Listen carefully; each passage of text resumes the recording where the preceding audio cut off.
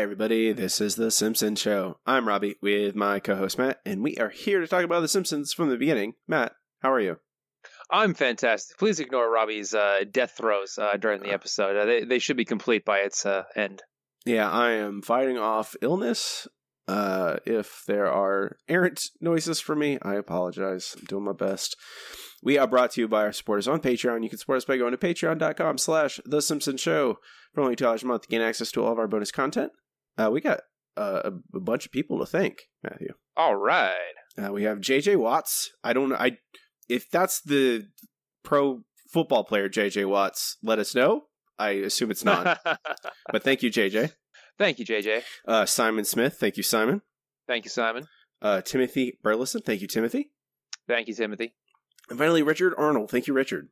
Thank you, Richard. You guys are great. Yes. Oh, I have a cat on the keyboard. That's not good at all.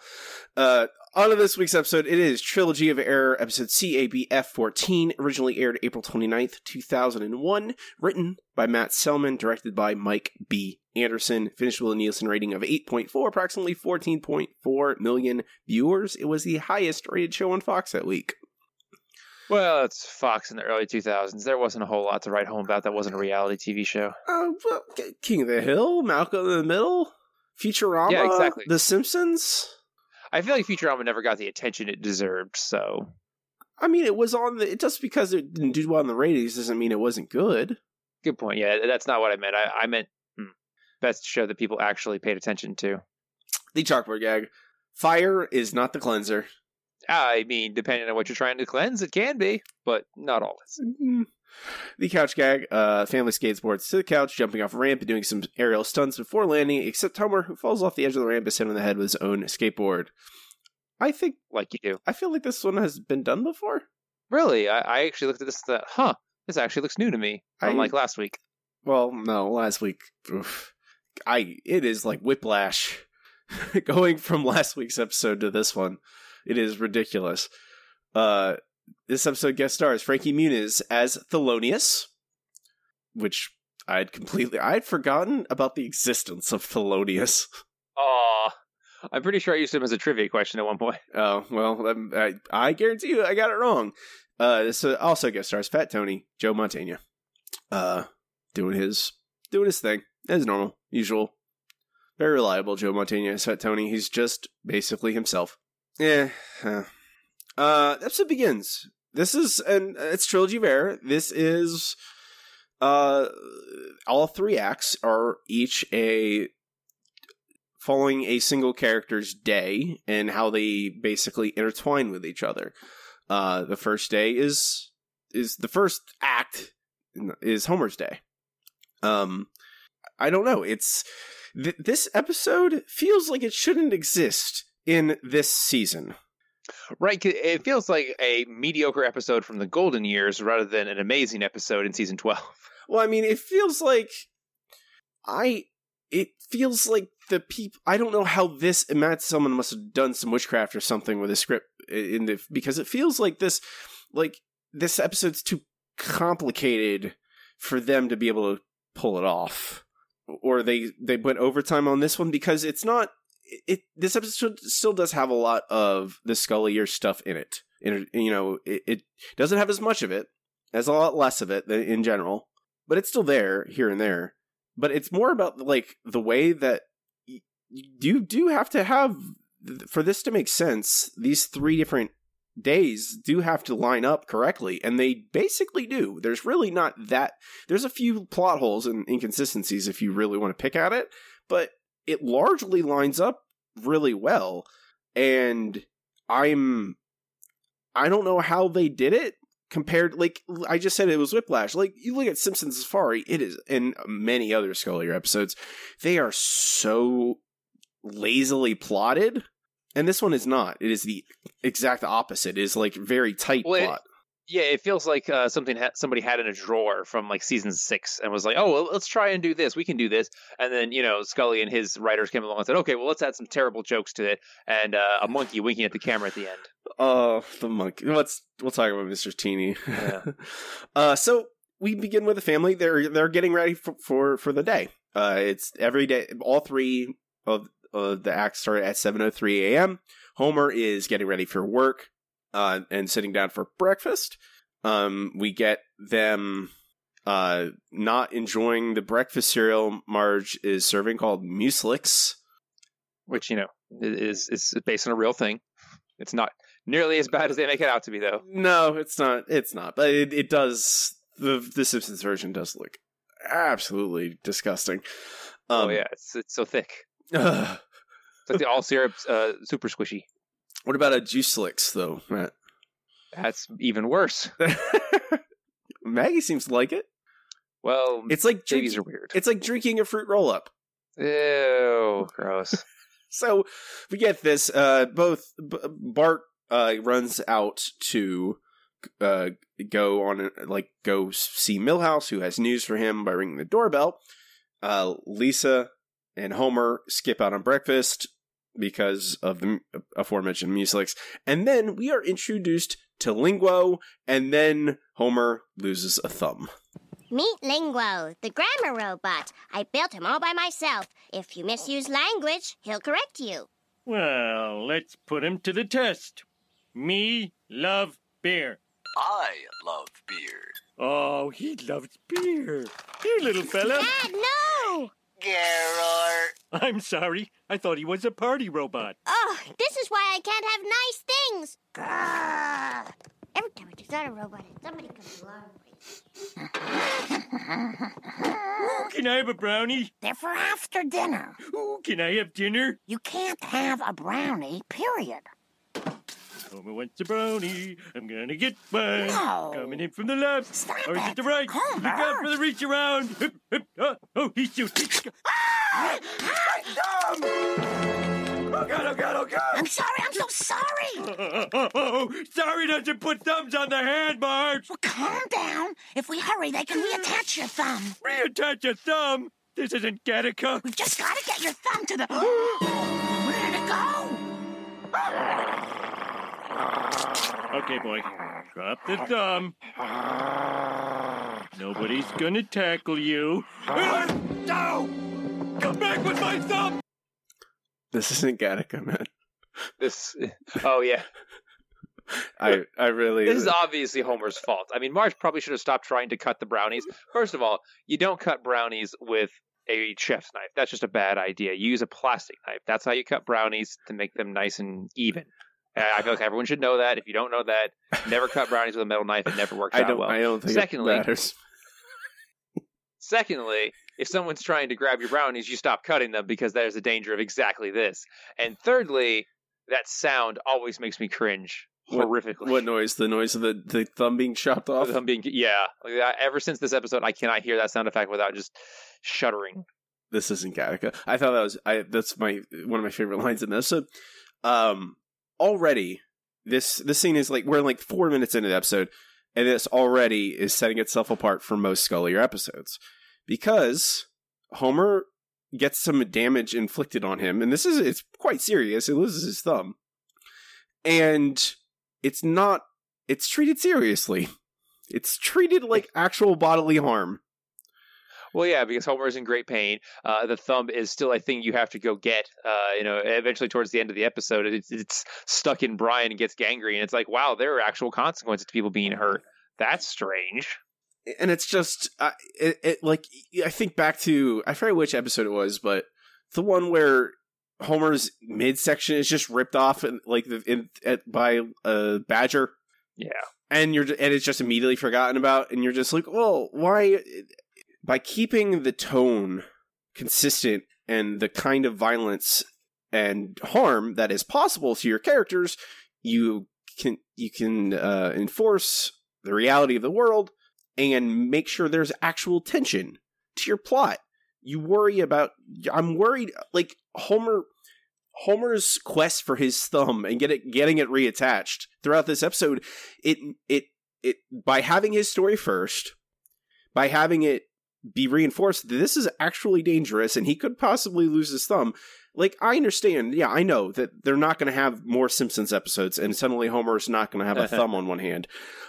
But it manages to enforce that kind of low-level conflict throughout the episode and keep you watching. It's that ticking clock. You're always wondering, like, oh no, is Homer going to get his thumb attached? Is Homer going to get his thumb attached? It's the thing that keeps us going throughout this entire episode. It's the carrot. We're just going to follow it along. And it's really smart to start the episode with this, and then it ends, and that him getting it reattached is the thing that ends the episode. And it's really smartly done having this first. And it's something that a lot, and stop me, Matt, they introduce a plot hook at the very beginning of the episode, and then resolve it at the very end. Wait, they resolve things? I don't understand. How can you do that? I mean, they don't wait 12 minutes to introduce a plot hook and then not resolve it. Instead, they introduce a plot hook within 3 or 4 minutes and resolve it at the very end. And a nice through line you follow all the way to the end of the episode. Easy. That's how you do it. That's so strange. And frankly, that's really like, it's not that complicated, and that's like, hey, this is why one of the reasons this episode's so good is because of that. So, and now this whole episode is a lot of comedy of errors, a lot of action and movement, and like a quite really fast pace. It moves really quickly with a lot of things happening, a lot of moving parts. Well, yeah, especially like I'm really impressed that they were able to keep the plot coherent between all the different things. Like, there's some weird, crazy stuff that happens in this episode, and they are able to basically keep it perfect. Well, it's because everything matches up. It's because of that frenetic pace. Because the pace is so frenetic, they don't stop to like question and wink at the camera so like they do at the very end, which is probably the weakest point of the episode. But it's so frenetic, and none of what taken on its own, not any one moment is that crazy. In total, yes, it's absolutely ridiculous the things that happen but if you take one thing at a time, it's not that ridiculous. And because the pace is so frenetic, because the tone is basically consistent throughout the episode, it all makes sense. So she calls 911, Marge does, but then basically convinces that Chief Wiggum that she is a attempted murderer because she cut off Homer's thumb. She gives them a fake address, which is important. It makes it actually, and that's the thing. They also set up things that pay off later in the episode. Wait. I mean, you can remember things you did earlier? I don't understand how that works. You can set up little moments early on, and then they pay off later on. So 123 Fake Street, she gives them that address, and then the cops are going to be searching for 123 Fake Street throughout the episode. So eventually, Homer gets the thumb back from the dog from after he destroys Rod's model train. I don't think the train would do too much damage to the thumb. Yeah, it would probably be knocked off the track by the thumb. Unless it's a very powerful train. Yeah. Also, don't put your thumb on ice. If you lose a digit, don't put it on ice. You'll kill the nerve endings. Yeah, exactly. Just keep it room temperature. Put it in a bag. Well, you can chill it, but you put it in a bag first. Put it in a bag and then put it on ice. That's the secret, man. Exactly. Well, you don't want it to directly touch the ice. No, you don't want it to touch the ice. Like Robbie said, that will destroy the nerve endings and probably some of the skin too. Yeah, you don't want to do that. So we're rushing to the hospital. So Marge rear ends Rainier Wolfcastle's Ferrari. Rainier Wolfcastle, like you do. Sure. Wolfcastle attacks the car. Homer and Marge steal his Ferrari. They get to the hospital, find out that Homer's insurance doesn't cover the thumb reattachment, which that is not good insurance. No, that's the basic. Even if you're like, oh, I don't have healthcare, I have sick care or emergency care or whatever. Yeah, that's what that's supposed to cover. Well, I mean, it covers fingers, just not thumbs, man. Thumbs are extra. Yeah, I'm not sure that would hold up in court. Okay, so we stop at Mo for ice because the ice is melting. Instead, Homer puts his thumb in the brine. I can't. That's the thing that bothers me, Matt. Not the chopping noise. Brine? It's the putting the thumb in the brine. I don't know what it is. It's just gross. But then has to drink a couple beers, of course. Like you do. He passes out, which he has bled a lot, so it makes perfect sense. Marge is gone by the time he wakes up. Homer has to hitchhike, which is actually a really dumb gag that I enjoy quite a bit. Well, yeah, because it's realistic that all of his friends are such losers that they could not give him a ride, and two, it's an opportunity for some wacky fun that makes sense. And he doesn't have a thumb, Matt. He can't hit. Well, yeah. It's that Why dumb. isn't this working? It's just so stupid, but I love it. He's picked up by Cletus, who we find, this is some new information about Cletus. He is missing some fingers. In this episode, anyway. Yeah, here in this timeline, Cletus is missing some fingers, which, yes. Matt, we both grew up in rural Florida. Did you know any people who were missing fingers? I did not. Really? No, not even parts of fingers? Not even parts of fingers. Really? Okay, I knew people. I knew. Well, they had too near that wheat thresher. My father also worked in construction, so that is probably explains some of it. So they rush to Dr. Nix to get his fingers reattached, but Dr. Nix is on fire, unfortunately. Oh no! And someone steals Cletus' truck, so Homer now has to resort to walking to Shelbyville to try and get to the Shelbyville hospital, I guess. Because both of his options in Springfield apparently suck that bad. And then, randomly, we see Linguo die. Oh, crap! It's on fire!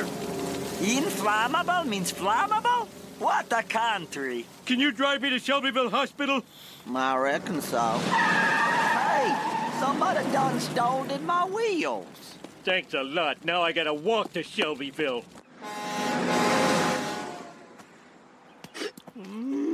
It's too late.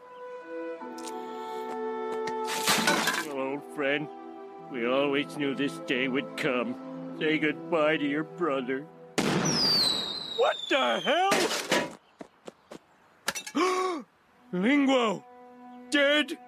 Linguo is dead. Aww. Poor Linguo. And we never found out why. At least not yet, anyway. Not yet. And then hey, so we are left with, oh no, Homer's not going to get his thumb reattached, and Linguo's dead. A kind of a little sad ending to Act 2 and Act 1 to go into Act 2 at 8 minutes and 6 seconds. Indeed. And when we come back, we're back at the beginning. We see the garbage truck basically going through its same thing where it breaks Flanders' mailbox. But today we start with Lisa, who has started the day by doing Tai Chi. She is, just very slowly listening to very calming music, doing Tai Chi. Then she is called down to breakfast. And then we get a little fast forward, essentially, of what happened at breakfast before. Just, a few seconds here and there. And then, we also see Homer introducing Homer to Linguo. But then after Lisa runs off with a broken Linguo, we get to see what happened after that. Hang on, Linguo. You'll be up and conjugating in no time. Ah! My thumb! Quiet, please. Some of us are trying to weld. Almost done. Just lay still. Lie still. I knew that. Just testing. Sentence fragment. Sentence fragment is also a sentence fragment. Must conserve battery power. Just come on. Uh-oh, the bus. So I have a few things with this. Oh, One, no. Lisa Oh, uses no. an acetylene torch, and she says she's trying to weld. Those are two different things. You do not use a torch to weld. Weld is a very specialized process that does not use torch. You use an acetylene torch to cut things. And two, if Lingo corrects every sentence fragment he hears, he will never shut up, because humans tend to speak very much in sentence fragments. Matt, I think Linguo is a little bit of a troll. Yeah, I think that's the whole point. Is Lisa is trying to troll everyone around her. No, It's like, my grammar is so much better than everyone else's, and I'm going to prove it. Yes, obviously. But I think that we get a couple peeks into Linguo and what Linguo is, and I think Linguo is a lot like sentient, alive, it seems, it's at certain points. That's true. And I think Linguo knows that sentence fragments are a normal part of human speech, and yet decides to interject himself anyway. So the question is, did Lisa program him that way, or did he become self-aware on his own? Lisa's very smart. I'm assuming he became self-aware on his own. Oh, well then they were in big trouble. It's a good thing he's dead. Exactly. We should be applauding the fact that Linguo exploded. Yes, be like, thank you, mobsters, for cornering people and forcing Lisa's hand. And stopping Skynet before it could actually truly... That's Linguo, actually, in the Terminator timeline. Linguo is the beginning of Skynet. Exactly. It turns out that Fat Tony is actually from the future and came back to stop Linguo. So, it's a good thing they don't go to jail at the end of this. Spoilers. Where's Sarah Connor? Oh, yeah, right. Anyway, so Lisa runs down to the bus, but of course she is late because she spent her time fixing Linguo, and then she runs to get her bike, which has been stolen. Weird. We don't know why. It's just missing. We then see Marge and Homer jump in the car because at this point, Marge has just cut off Homer's thumb and they're running to the hospital. So Lisa does the only thing a nerd missing school can do. She runs. She Tom Cruises it all the way through her neighborhood into downtown Springfield and almost gets run over by Mr. Teeny, who is apparently driving Krusty to work. And this feels like a Mike Scully introduction. Like, hey, wouldn't it be really funny if rather than a person, there was a monkey driving the limo? It's very Matrix-y techno soundtrack. I don't know. Or maybe I'm not sure. It felt like that, but I know that this is inspired by a lot of those turn of the century films with fragmented timelines. So yeah, exactly. So at this point, Krusty admonishes Mr. Teeny because he says, "Oh, hey, she's in our key demographic. You almost ran over a viewer."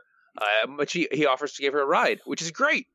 All her problems are solved, except Krusty drops her off at the wrong school because it turns out there is a West Springfield Elementary. Who knew? Apparently Lisa did not, because she did not specify, and Krusty just dropped her off at the nearest school.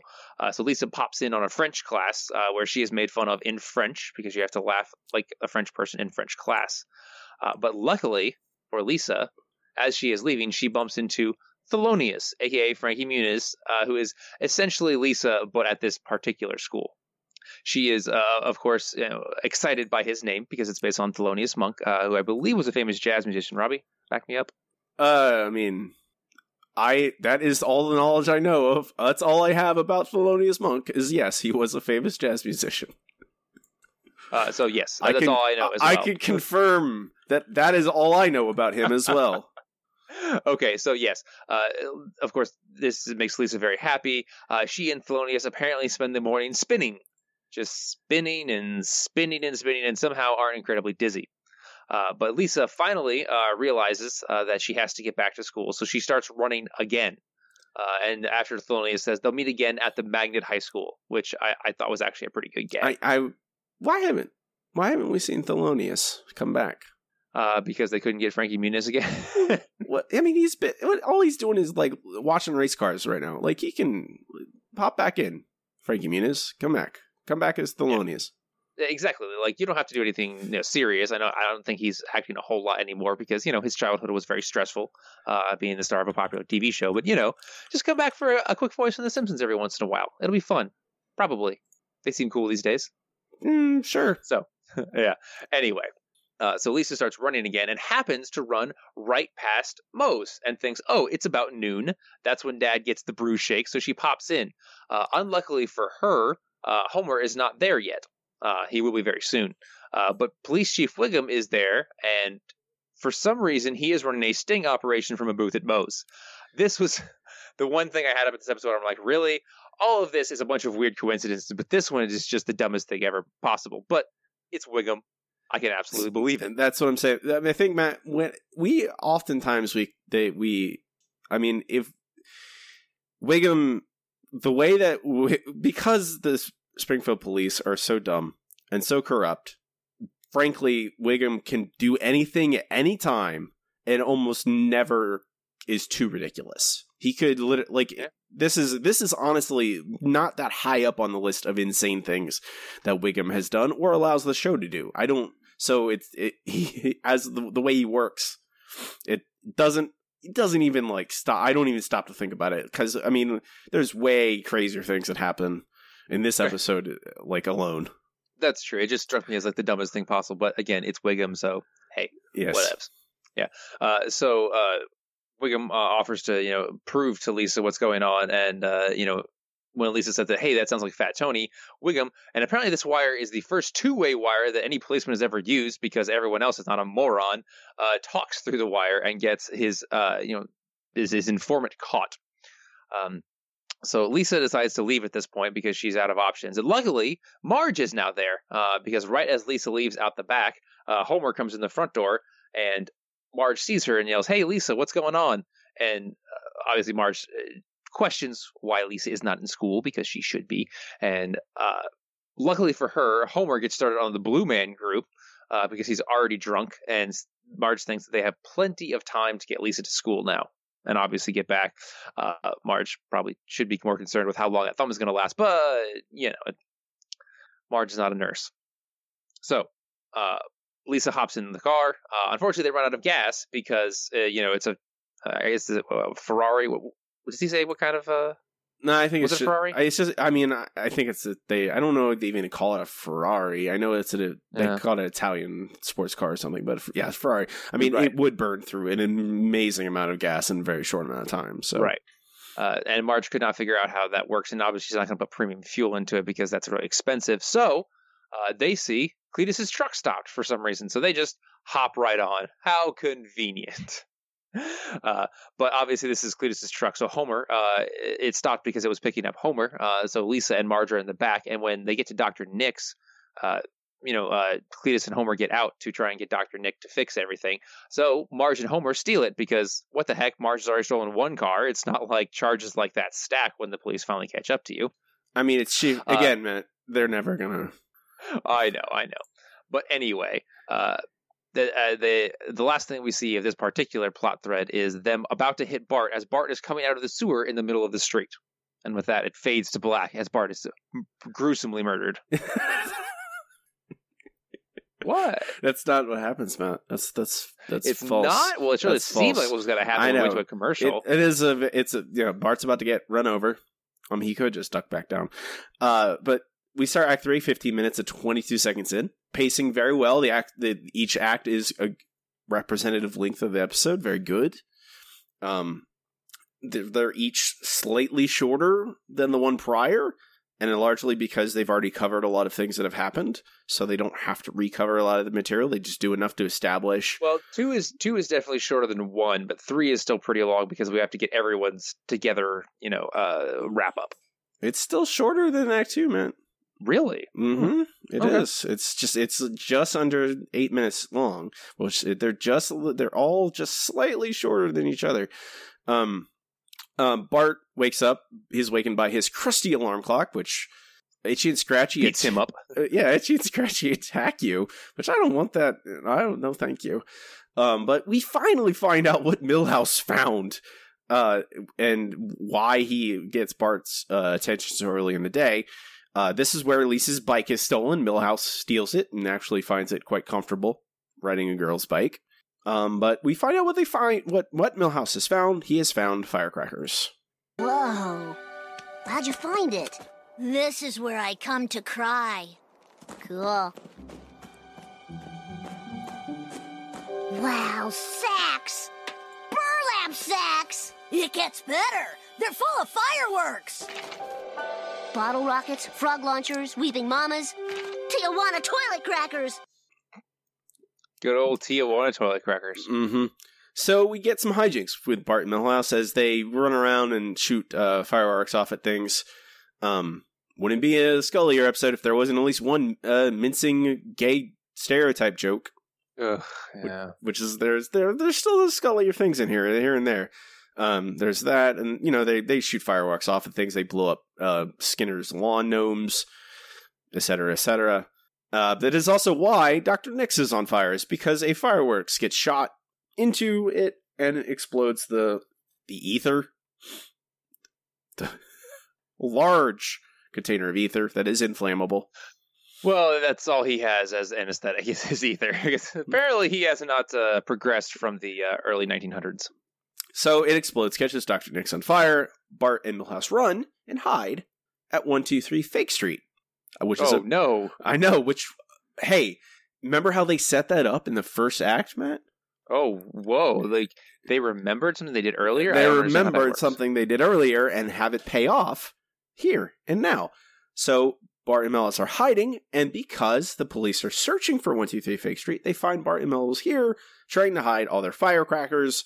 They get caught and become snitches. Here we are, 123 Fake Street, the home of Knifey Wifey. Hey, Chief, can I hold my gun sideways? It looks so cool. Sure. Whatever you want, birthday boy. Okay, drop the knife, Stabitha. Great. Grucci's ghost. We've uncovered a hardcore cracker house. There's enough Chinese scat candy here to put you boys away for a long time. I can't go to juvie. They use guys like me as currency. Yeah, they'll pass you around like currency, like you said. Maybe we can make you boys a deal.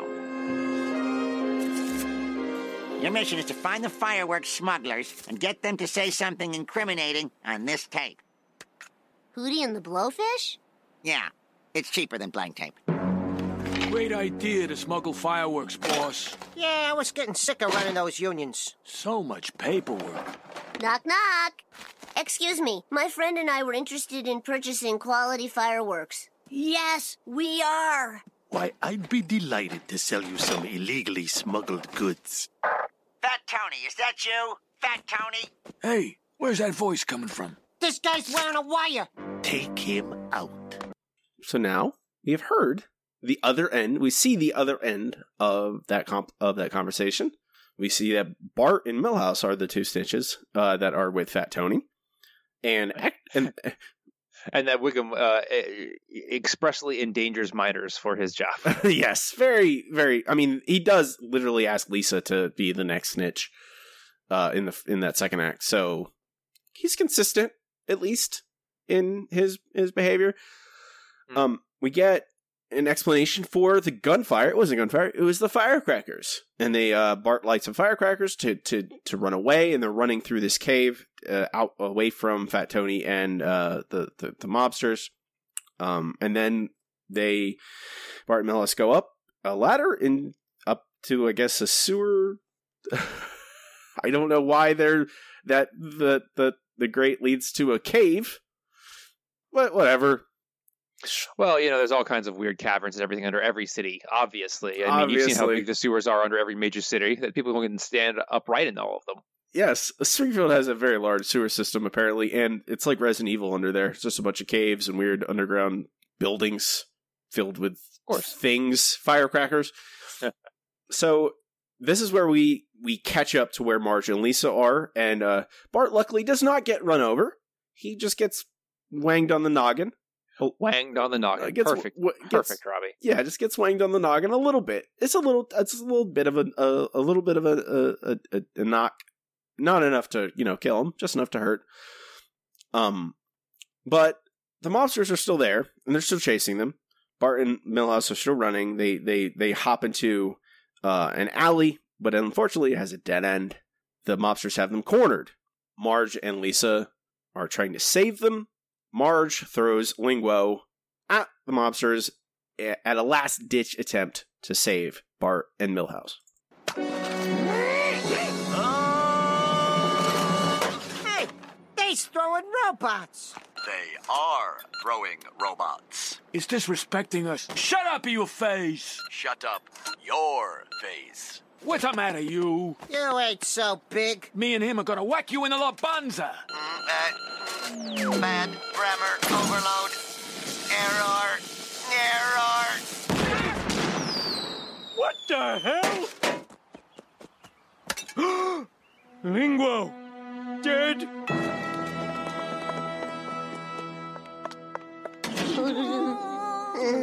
It's all right, boys. Oh, thank goodness everyone's okay. Except your thumb and Lisa's science project. I couldn't help but notice your respective predicaments. Perhaps I may offer a bipartite solution. There you go.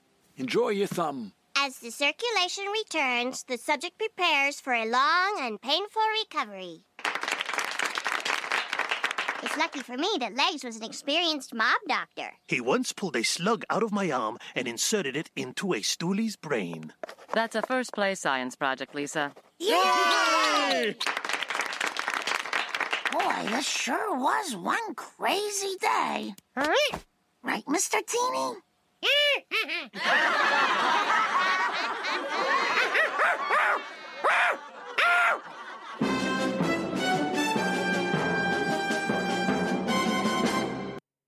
What a great wrap up to the episode. Everything just fell neatly into a little package.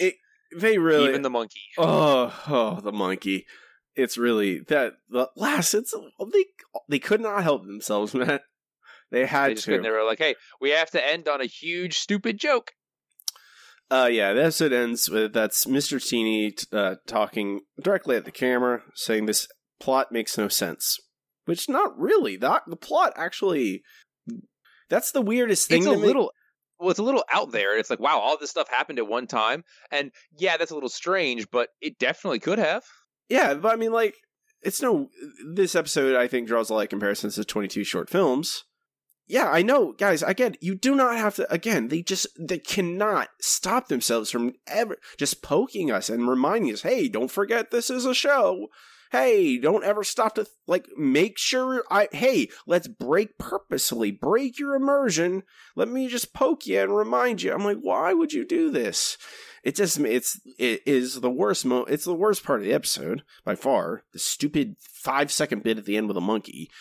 It doesn't ruin the episode or anything. It's just another thing. It's just like a reminder of, did 22 short films at any point, try and, poke, look directly at the camera and look at all this wacky stuff happening. No, it just acted like this is the real world of Springfield, and Springfield is a wacky place where crazy stuff happens.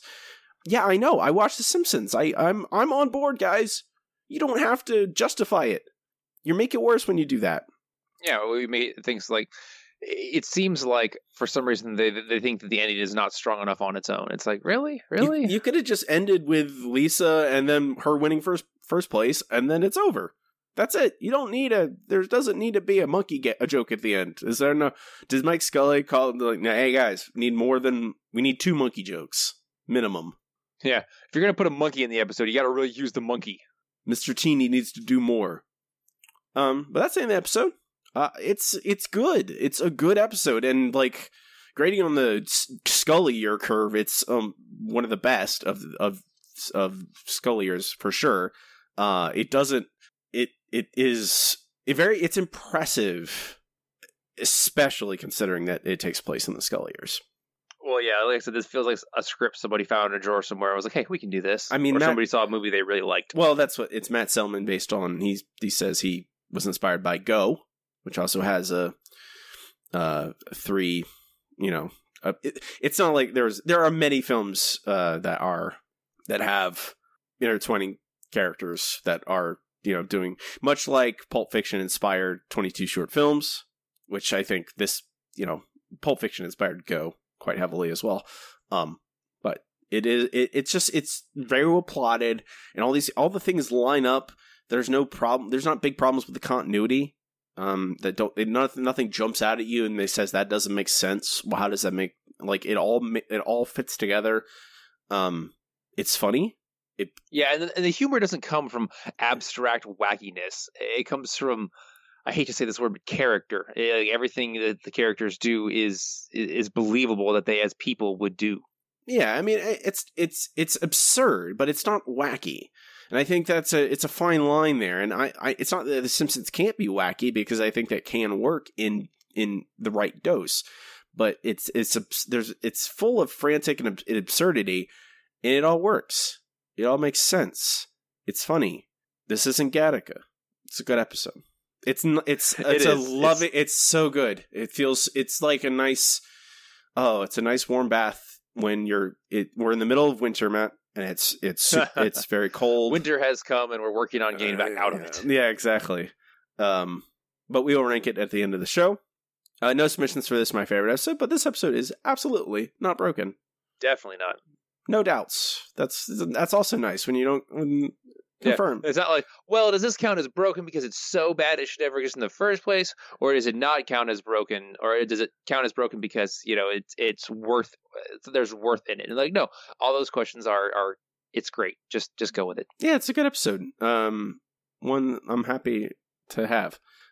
We can move on to our next segment. It is time for comments from the news group. Okay, here we are. Alt.nerd.obsessive. Comments from the news group is where I will comb through the old alt.tv.simpsons news group, see what people were talking about the week or two after an episode debuted, what they thought of the episode, if any other interesting notes came up. Got some reviews for you, Matt. You ready? Ready. Totally excellent episode. I'll sentence fragment you, stupid grammar robot. All the parts link together flawlessly, and the loose ends are tied up like so many displaced thumbs. Frankie Muniz' appearance was so much smaller than I thought it would be, which in this Malcolm in the Middle hater's mind is a plus. A true classic, 10 out of 10, A+. How can you hate Malcolm in the Middle? For real. If it's not for you, that's fine, but don't hate on it. It was a solid show. Whoa, never thought I'd say this again, but that was one of the best episodes ever. Easily makes my top 20 list. It must have taken all year to write this one, as almost every scene was later brought up in the episode, which will make it really tough to syndicate. A+. That's why it's like, it feels like they spent time on it, and that's another thing that it feels like someone took the script home and worked on it and then brought it back instead of just abandoning it. Or, yeah, just, hey, it's first draft, good enough. That's good enough. We don't need more. Final review. The most remarkable thing about Trilogy is the efficient way its 3 stories, each focusing on how different members of the Simpson family spend one day interlock. Events that are unexplained or just seem insignificant in one act take on new meaning and are resolved in the next, so that in the end, nothing is wasted. This episode has other charms too. It was nice to see Homer's thumb injury treated in a semi-plausible yet funny way. Frankie Muniz' character in it is a good match for Lisa. I enjoyed seeing him again in a future episode. This episode was obviously an exercise in nonlinear storytelling, but if its notions of storytelling economy and plot resolution rub off on the regular episodes, well, then so much the better. A. Couldn't say it better myself. For real. No bad reviews, man. None. Well, it gets me because these reviews that we have are actually, they're very evident that these people love The Simpsons. They even love the crappy things, but sometimes they really hate the good things, which is a little strange, but it's good to know that we'll look at this and go, hey, everyone can agree this is a good episode. Yeah, it's not, at a certain point, it's quality is evident. There's also... someone took the time to lay out the through lines of each day and where each character was at each different time. And they largely find that it all makes sense. It all works out relatively well. There is a few times where there's some time gaps where people are doing things for extraordinary lengths of time to make up for some stuff, but largely, it does make sense, and I think it's really, it's clear because when you're watching it, you never go, oh, that person wasn't there at that time. That doesn't make any sense. It doesn't... Yeah, nothing is close enough to be obvious, or nothing is far enough away to be like, oh, no, that doesn't make sense. Yeah, it doesn't need to necessarily, like, things like this don't necessarily need to pass, like, absolute muster of, like, oh, I need to track this down. Are they the same place? As you're watching the episode, if you don't question it, then it worked, and it does. And I don't question it at once, and I'm generally pretty stringent about plot threads and stuff like that. But of course, someone back then did their homework and laid out exactly where everyone was at any time in the episode. Of course, because back before the internet, we had even less to spend our time on. Yes, that's very true. But with that, we can move on to our next segment. It's time for the listener question of the week. Let's try one more number. Yellow. KBBL is gonna give me something stupid. A hot dog. We have a wiener. Yellow. Our listener question of the week is, what is your favorite cartoonish moment from the show? We've been poo-pooing them lately, but there's many... But some people like them. And there's many good ones that aren't, when they're not completely filling up the episode with insanity. Like, Marge, let's say, using bees as blow darts. Yeah. Plenty good answers. I really appreciate everyone who takes the time to answer. First from Mitch. Oh, Bart, cartoons don't have to be 100% realistic. Homer walking outside as Homer is sitting on the couch. From Darren, when one of the baseball players from Homer at the bat falls through an interdimensional portal, the episode makes me laugh so much, even though I know nothing about baseball. Ossie Smith. The Wizard himself, Matt. Indeed. You know all that stuff, right? About Ossie Smith? I absolutely, yep, I know all there is to know about baseball players. Hall of Famer, 8-time Golden Glove winner. Eric, I still laugh out loud every time I watch a season 1 scene where Bart and Homer try to trap a rabbit, but end up flinging it into the distance. Notice how all of these are from before, like when there was something to basically balance it out. From Paulina, the moment where Homer steals Moe's car, jumps out, and then rolls back into the car. Geronimo gets me laughing every time. Oh man, that's good. Lauren, Homer jumping over the Springfield Gorge and Bart the Daredevil. Frankly, the man would be dead, but it's entertaining, and yet the great line, "You think you got guts? Try racing my kids." From Jenny, when Homer fell into the Springfield Gorge for the first time, I thought it was the stupidest moment ever. Then when the ambulance hit a tree, the back doors opened, and Homer fell into the gorge again. I was laughing so hard I couldn't contain myself. What I thought was a terrible Looney Tunes joke ended up being one of my favorites. From Matthew, Sideshow Bob and the Rakes from Cape Fear. The Professor, yes I would, Kent. When Sideshow Bob gets stepped on by the entire carnival, including elephants, it's absurd, but it feels right within the episode. Stuart at Archangel of Glow. The time Lisa told Bart that cartoons don't have to make sense, and Homer is sitting on the couch watching TV as another Homer is about to enter the house. Still to this day, find that funny. From John Fine too. Simpson, Homer Simpson is the greatest guy in history. From the town of Springfield, he's about to hit a chestnut tree. And then he does. Yeah, no one... no complaints there, man, about the car crashing. Will at Will's World MN. Homer falling off Springfield Gorge. You may notice a trend here. A lot of people like the Springfield Gorge. Repeatedly getting his head hit on the gorge, the ambulance crashing, and Homer falling back down into the gorge. And finally, from Lauren at Elcombe88. Bart going up to the Mad Magazine office in New York City and seeing Alfred E. Newman, all the wackiness that came out of it. What me worry? Matt, what's your answer? My answer is actually every time Sideshow Bob pulls something out of his hair, I just giggle a little bit. The most evident in Sideshow Bob Roberts, where he just reaches up into his hair, he just pulls out a mountain of evidence, and apparently he was just storing it all in his hair, which I think is hilarious. My answer is also Sideshow Bob. It is the elephants. It is in Cape Fear. Not the elephants. It's just yes. No, it is extraordinarily cartoonish, and we talked about that a lot when we did that episode, about how that episode somehow manages. I think it's because of Bob. I think it largely is because of Bob. Because he is Wile E. Coyote in a lot of ways, you are able to give him a lot of punishment, and yet because of Kelsey Grammer, amazing performance, he can still maintain that kind of level. His character design can maintain menace while also being foolish and funny. It's a really weird, delicate line that they are able to balance with him. And the elephants, I laugh so hard. Not the elephants, and all of the elephants. When the elephant with the word "the" on it, there's an elephant that just says the word "the." I think that's the best part because it's so superfluous. You're just like, what? Why? But it works. In honor of Hannibal crossing the Alps. Very good. Next week's question: what is your favorite Fat Tony moment? Our beloved Springfield gangster. I think we've had a Fat Tony question before, but we'll do another one. Put this question on the social media, facebook.com/The Simpson Show Pod, Twitter @Simpson Show Pod, and you can email us at simpsonshowpod@gmail.com. Matt, it is time for our next segment. It is time once again for the No Google Trivia Challenge. Dun dun dun. I am too smart. SMRT. The No Google Trivia Challenge is for Matt and I. Each challenge each other with 3 trivia questions, 1 easy, 1 medium, 1 hard, and try and stump the other. Matt has a 4-point lead on me so far this season. We're running up to the end here. I need to make some movement if I want to challenge him. We'll see. Give me an easy question, Matt. All right, so your easy question. Which family member fails to babysit the kids in Natural Born Kissers? That Natural Born Grandpa? You are correct. I was like, wait, I'm trying to...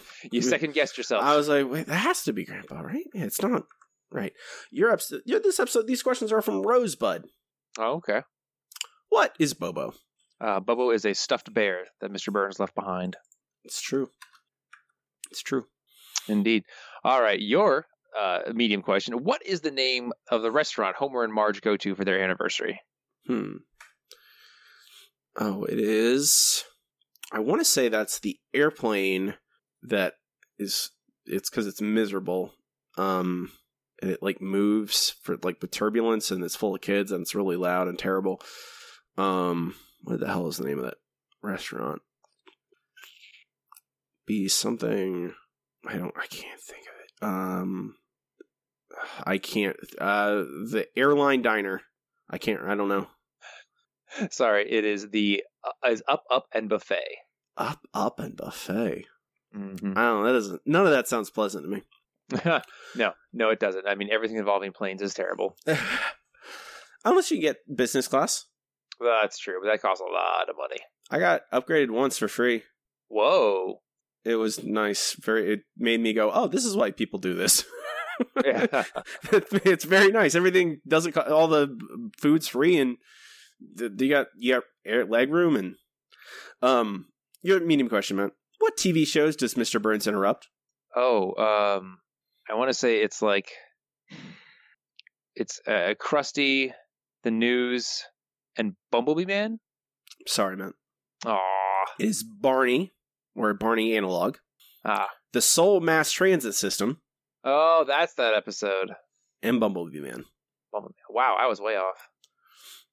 It's I love you, I love me, blah, blah. And then he cuts off the alcohol. Yeah.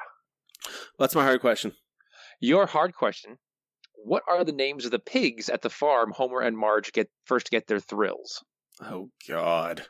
What are the names? How many? Can I get how many pigs there are? There are 2. Okay. Just 2. Right. Bessie and Mr. Oinkers. I knew you wouldn't get this because it's actually Teresa and Steve. Those are good names. Right. Pigs should have human names, I think. I think that's a good... They absolutely should. And I think one of the funniest parts about it is that's the barn that also has the media room. Oh, that's true.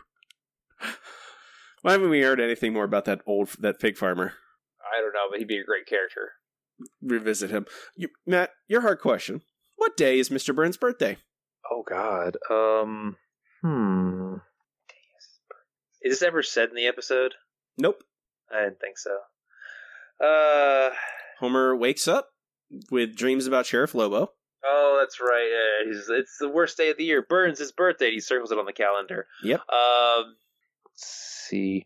I'm going to say it is September 13th. You are astonishingly close. Well, I figured that episode was the beginning of the season. It probably came out in October, so they would have made it like a month before that. So what is it? September 15th is the Dang! answer. Oh, well. Unfortunately, Matt, I also made no ground on you. Which is not good. That works for me. No, I need Teresa and Steve. Why can't I remember the name of pigs? I don't know. That's like the one question I was like, hey, I remember that off the top of my head. Robbie will obviously get this one. Yeah, right. That never happens. Never. Matt still has a 4-point lead on me. I think we have, how many episodes we got left? We got 1, 2, 3 episodes left. That's not good. That's bad. I need to do something. I need to get some answers right. Really, honestly, that's the answer. That's the simple answer to the question. I just need to be smarter, which is unfortunately very hard. But that'll do it for trivia for this week. We can move on to our final segment. We end every single episode with It's Time for Best Episode Ever. Best episode ever. Best Episode Ever is a part of the show where Matt and I rank the episodes categorically as we watch them chronologically, eventually compiling a list of every episode ever and how good they are. I think this episode's good. I do as well. It looks like our first post-Golden Years episode is Bart the Mother, number 53. I don't think it quite gets up to that, though. No, I don't think so either. But it's not that far down, frankly. I think it's better than Lisa Gets an A, which is our second post-Golden Years episode. I would agree, because this episode is a lot of fun. It has a whole bunch of characters, side characters, and main family, and everyone acts like themselves. So, I mean, it's probably somewhere in the middle there. I mean, I'm looking at somewhere in Canine Mutiny, Millhouse Divided, Grandpa vs. Sexual Inadequacy, Sweet Seymour Skinner's Badass Song, somewhere in there. Yeah, because I would definitely put it above King of the Hill. I think it's better than that for sure. Yeah, there's I Love Lisa in there as well. I think it's in that range. Is it better than I Love Lisa? I think so, just because it's so interesting. Like, I Love Lisa is a great episode. It's probably one of my favorites, but this episode is just so much fun. Like, it's wacky, and it's just better all around, I feel like. Yeah, I Love Lisa is very simple. It's a very simple episode because it's just, Lisa and Ralph and them, and Lisa's kind of letting down Ralph. I do like I Love Lisa a lot because Ralph is like an actual character in it. He's just not a punchline. He's a little boy with feelings.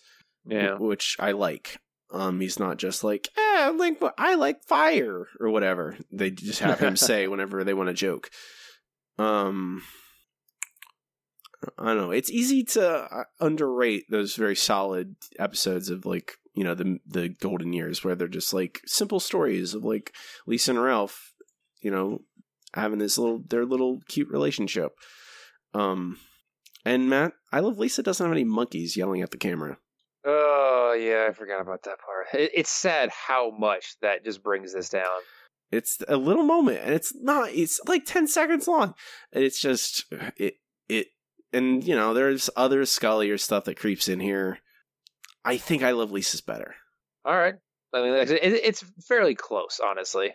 So you okay with that? Right below I Love Lisa? I'm fine with that, yeah. Okay. So that will put Trilogy of Error. I'm a good typist. Trilogy of Error at number 71 on our list. Number 2 now on the Post Golden Years ranking. Right below I Love Lisa. Right above King of the Hill. First place, Homer's Enemy. Last place, Simpsons Safari. Shocking. Oh, God, Simpsons Safari. Ugh, so bad. Why'd you have to be so bad? Well, next week, Matt, we got another contender for the crown. I'm going to Praiseland. Oh, boy. Yep. Flanders. And Rachel Jordan. And Theme Park. And gas hallucinations. What's Matt, I don't want to think about it yet, man. I'm going to let that... Wait, hold on. I'll let that go till next week. We'll enjoy this feeling I'm feeling right now of a good Simpsons episode that we got to watch and talk about. Yeah. Feels good. You can find this list on our website. It's thesimpsonshow.com. Links to everything there, to our Facebook, to our Twitter, to our RSS feed, to a link to our Patreon. If you want to help us out, throw the show a couple $. Really appreciate it. Before we go, you can find everything I do on my website. It's robbiedorman.com, including a link to my new debut horror novel, Conquest. You can buy that there and find links to all my social media there as well.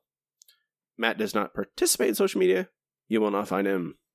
That is accurate. However, I've decided to live in a new art world where everything is just 3 inches to the left. And that will completely change my perspective on the world.